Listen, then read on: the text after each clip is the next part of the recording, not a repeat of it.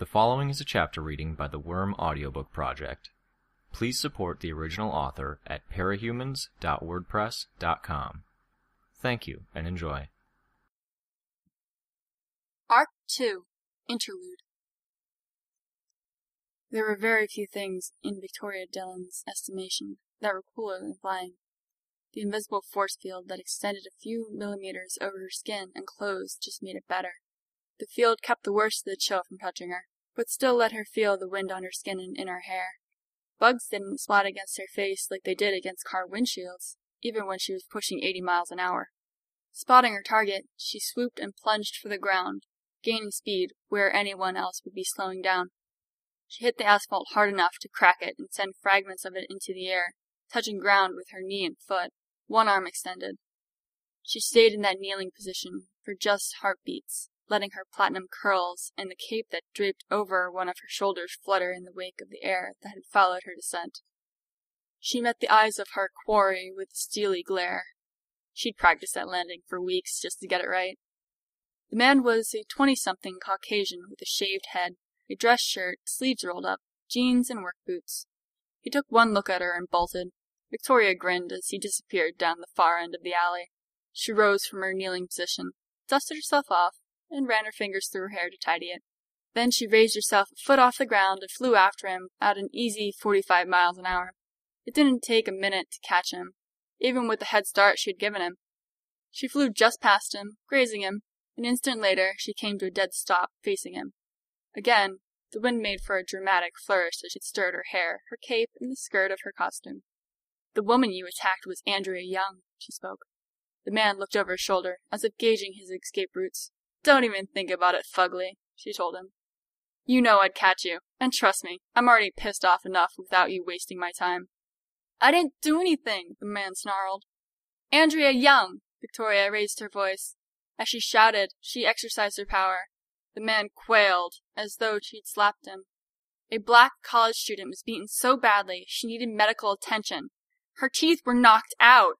You're trying to tell me that you, a skinhead with swollen knuckles, someone who was in the crowd watching paramedics arrive with an expression bordering on glee, you didn't do anything? "I didn't do nothing worth caring about," he sneered. His bravado was tempered by a second look over his shoulder, as though he'd very much like to be elsewhere right that moment. She flew forward, her fist catching him by the collar. For a moment, she contemplated slamming him up against a wall. It would have been fitting and satisfying to shove him hard enough against the brick to crack it, then drop him down in the dumpster that sat at the wall's base. Instead, she pulled up a little, bringing the two of them to a stop. They were now just high enough above the ground that he'd feel uncomfortable with the height. The dumpster, mostly empty, was directly below him, but she doubted he was paying attention to anything but her. "I think it's a safe bet to say that you're a member of Empire 88, she told him, meeting his eyes with a hard stare. "Or at least, you've got some friends who are. So here's what's going to happen. You're going to either tell me everything the Triple E's have been up to, or I'm going to break your arms and your legs, and then you're going to tell me everything."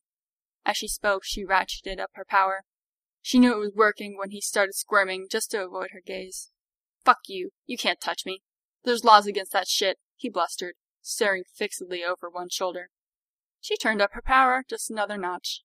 Her body thrummed with current, waves of energy that anyone in her presence would experience as an emotional charge of awe and admiration.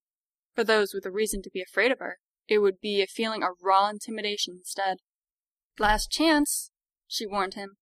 Unfortunately, fear affected everyone differently. For this particular asshole, it just made him dig in his heels and become more obstinate. She could see it in his body language before he opened his mouth. This was the sort of guy who reacted to anything that spooked or unsettled him with utmost mindless refusal to bend. "Lick my hairy, sweaty balls," he snarled, before punctuating it with a spat. "Cunt!" She threw him, since she could bench press a cement mixer, though it was hard to balance something so large and unwieldy. Even a casual toss on her part could get some good distance. He flew a good 25 or 30 yards down the back road before hitting the asphalt, and rolled for another 10. He was utterly still for long enough that Victoria had begun to worry that he'd somehow snapped his neck or broken his spine as he rolled. She was relieved when he groaned and began to pull himself up to his feet. "Ready to talk?" she asked him, her voice carrying down the alley.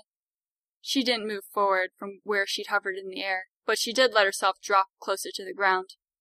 Pressing one hand against his leg to support himself as he straightened up, he raised his other hand and flipped her the bird, then turned and began to limp down the alley. What was this asshole thinking? That she would just let him go? That what? She would just bend to his witless lack of self-preservation? That she was helpless to do any real harm to him?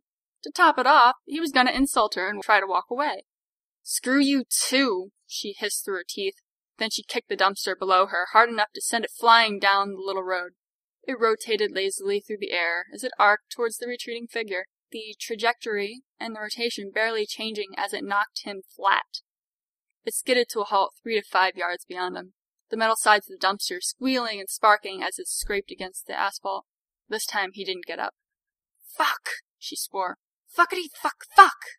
She flew to him and checked for a pulse. She sighed, then headed to the nearest street. She found the street address, grabbed her cell from her belt and dialed. Hey, sis? Yeah, I found him. That's, sort of the problem. Yeah, look.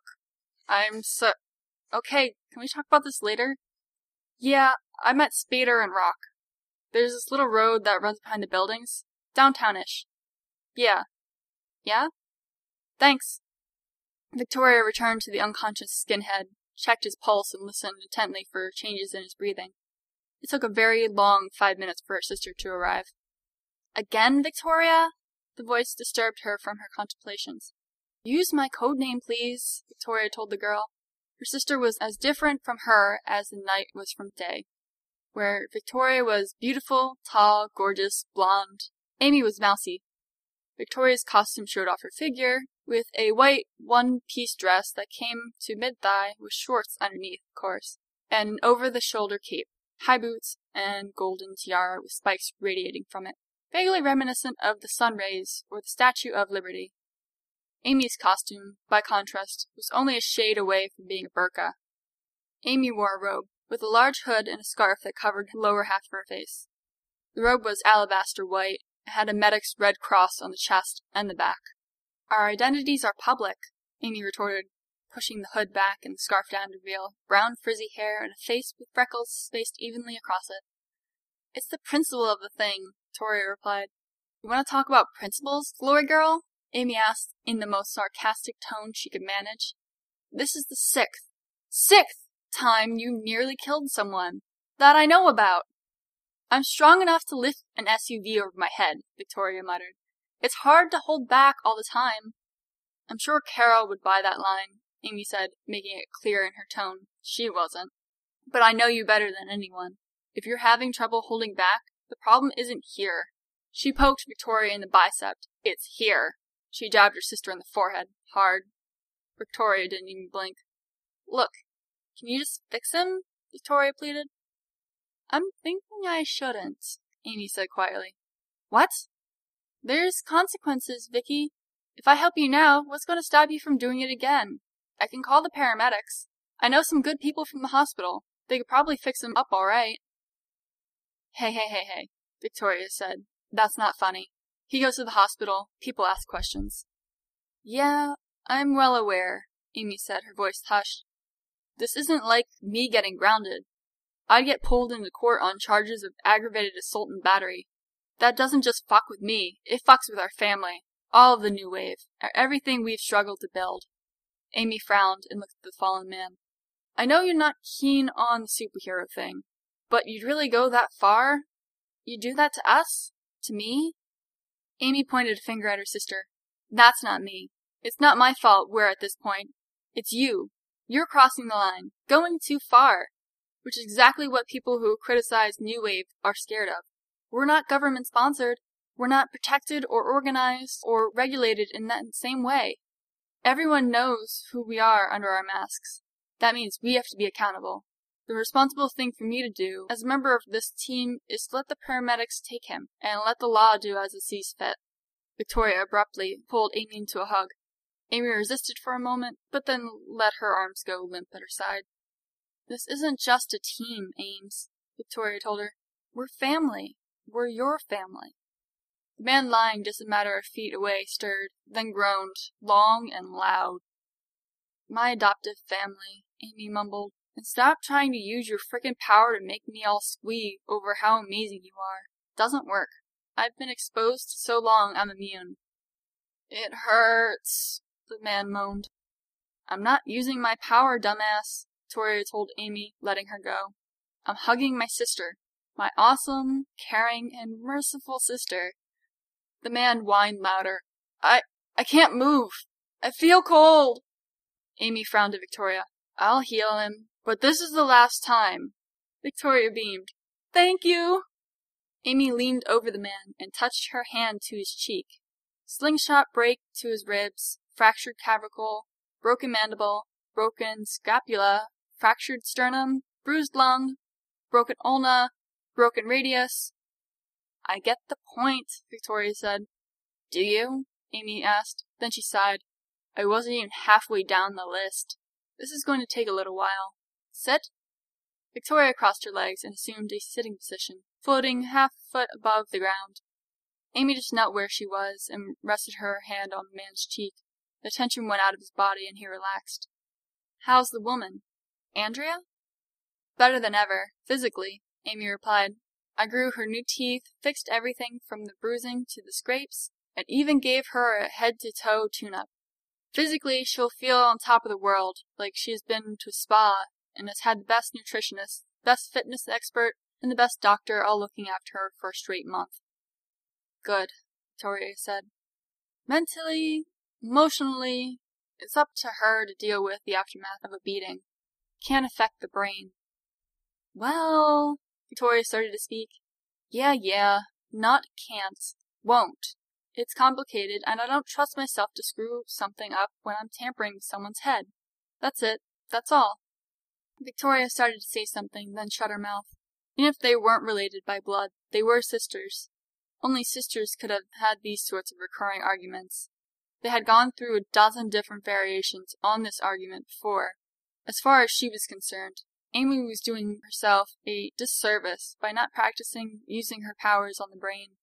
It was only a matter of time before her sister found herself in a situation where she needed to do some emergency brain surgery and found herself incapable.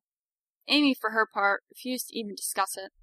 She didn't want to raise a sensitive issue when Amy was in the process of doing her a major favor.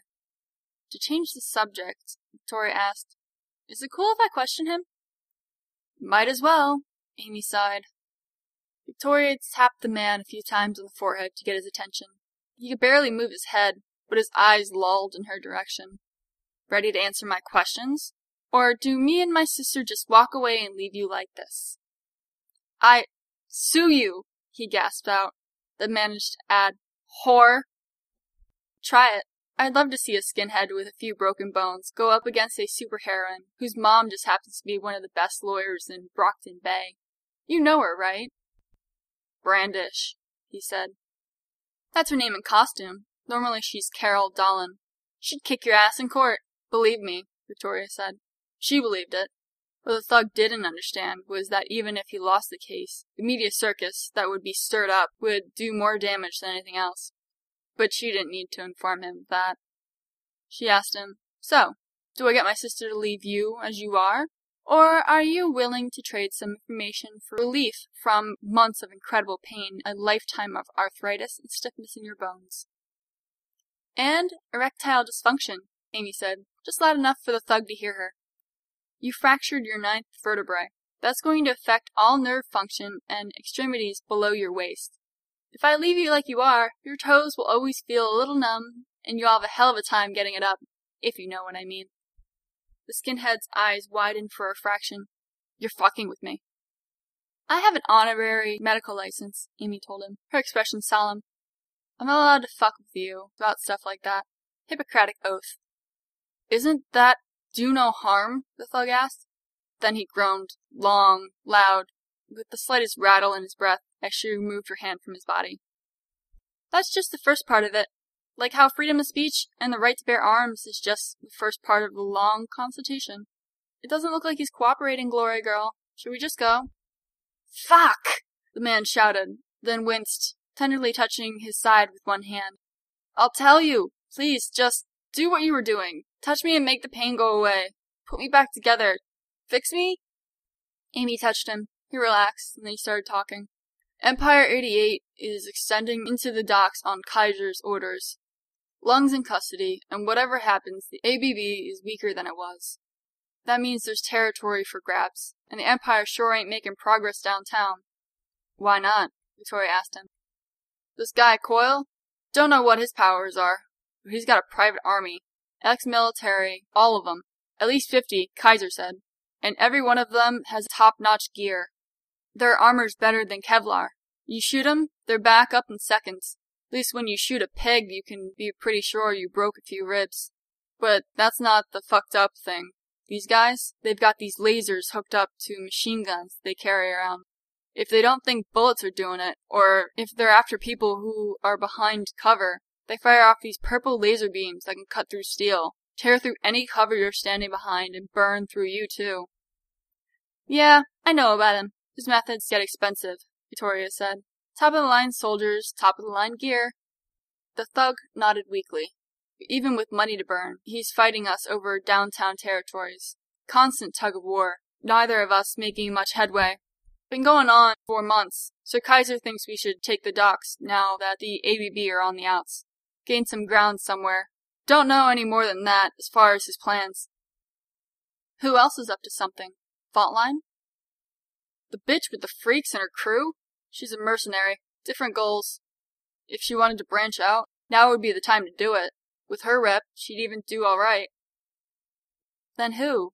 There's a power vacuum in the docks. Kaiser declared he wanted to seize it, but I'm willing to bet he's warned you about others making a plan.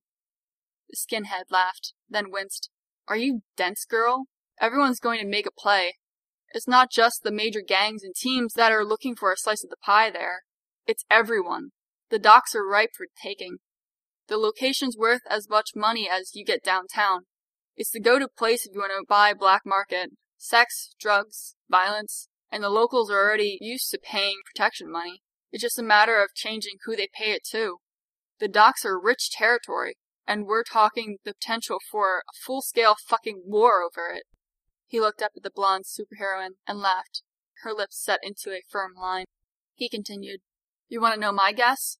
Empire 88 is going to take the biggest slice of the docks, because we're strong enough to. Coyle's going to slick his thumb in just to spite us. ABB is going to hold on to some, but you're also going to have a bunch of the little guys trying to take something for themselves. Uber and Leet, Circus, the Undersiders, Squealer, Trainwreck, Stain, others that you've never heard of. They're going to stake out their ground, and one of two things is going to happen. Either there's a war, in which case civilians get hurt and things get bad for you, or there's alliances between the various teams and solo villains and shit gets even worse for you. He broke into laughter yet again. Come on, Panacea, Victoria said as she stood up, touching the ground with her boots and brushed her skirt straight. We've gotten enough. You sure? I'm not done yet, Amy told her. You fixed the bruises and the scrapes. Broken bones? Everything that could get into trouble, in other words. Yeah, but I didn't fix everything, Amy replied. Good enough. Hey! Skinhead shouted. The deal was that you'd fix me if I talked. Did you fix my cock? He tried to struggle to his feet, but his legs buckled under him. Hey, I can't fucking walk! I'll fucking sue you! Victoria's expression changed in an instant, and her powers flooded out, blindsiding the thug. For an instant his eyes were like those of a panicked horse, all whites, rolling round, unfocused. She grabbed him by the shirt collar, lifted him up, and growled into his ear, her voice just above a whisper. Try it. My sister just healed you, most of you, with a touch. Did you ever wonder what else she could do? Ever think maybe she could break you just as easily? Or change the color of your skin, you racist fuck? I'll tell you this. I'm not half as scary as my little sister is. She let him go. He collapsed in a heap on the ground. As the two sisters walked away, Victoria pulled her cell phone out of a pouch on her belt. Turning to Amy, she said, Thank you. Play safe, Victoria. I can't bring people back from the dead, and once you've gone that far. I'll be good. I'll be better, Victoria promised as she dialed it with one hand. She put the phone to her ear. Hello? Emergency services? Requesting special line. New Wave Glory Girl. Incapacitated criminal for you to pick up. No powers. No rush, I can hold. Looking over her shoulder, Victoria noted the thug, still floundering and half crawling. He's not going to get up. He'll be numb from the waist down for another 3 hours. His left arm will be iffy for about that long too, so he's not going to move unless he can drag himself somewhere with just one limb. He'll also have numb toes for a good month or so, too. Amy smiled. You didn't actually... No, nothing was broken. And I didn't screw anything up beyond a temporary numbness, but he doesn't know that. Fear and doubt will complete the effect, and the suggestion becomes self-fulfilling prophecy. Amy! Victoria laughed, hugging her sister with one arm. Weren't you just saying that you weren't going to mess with people's heads?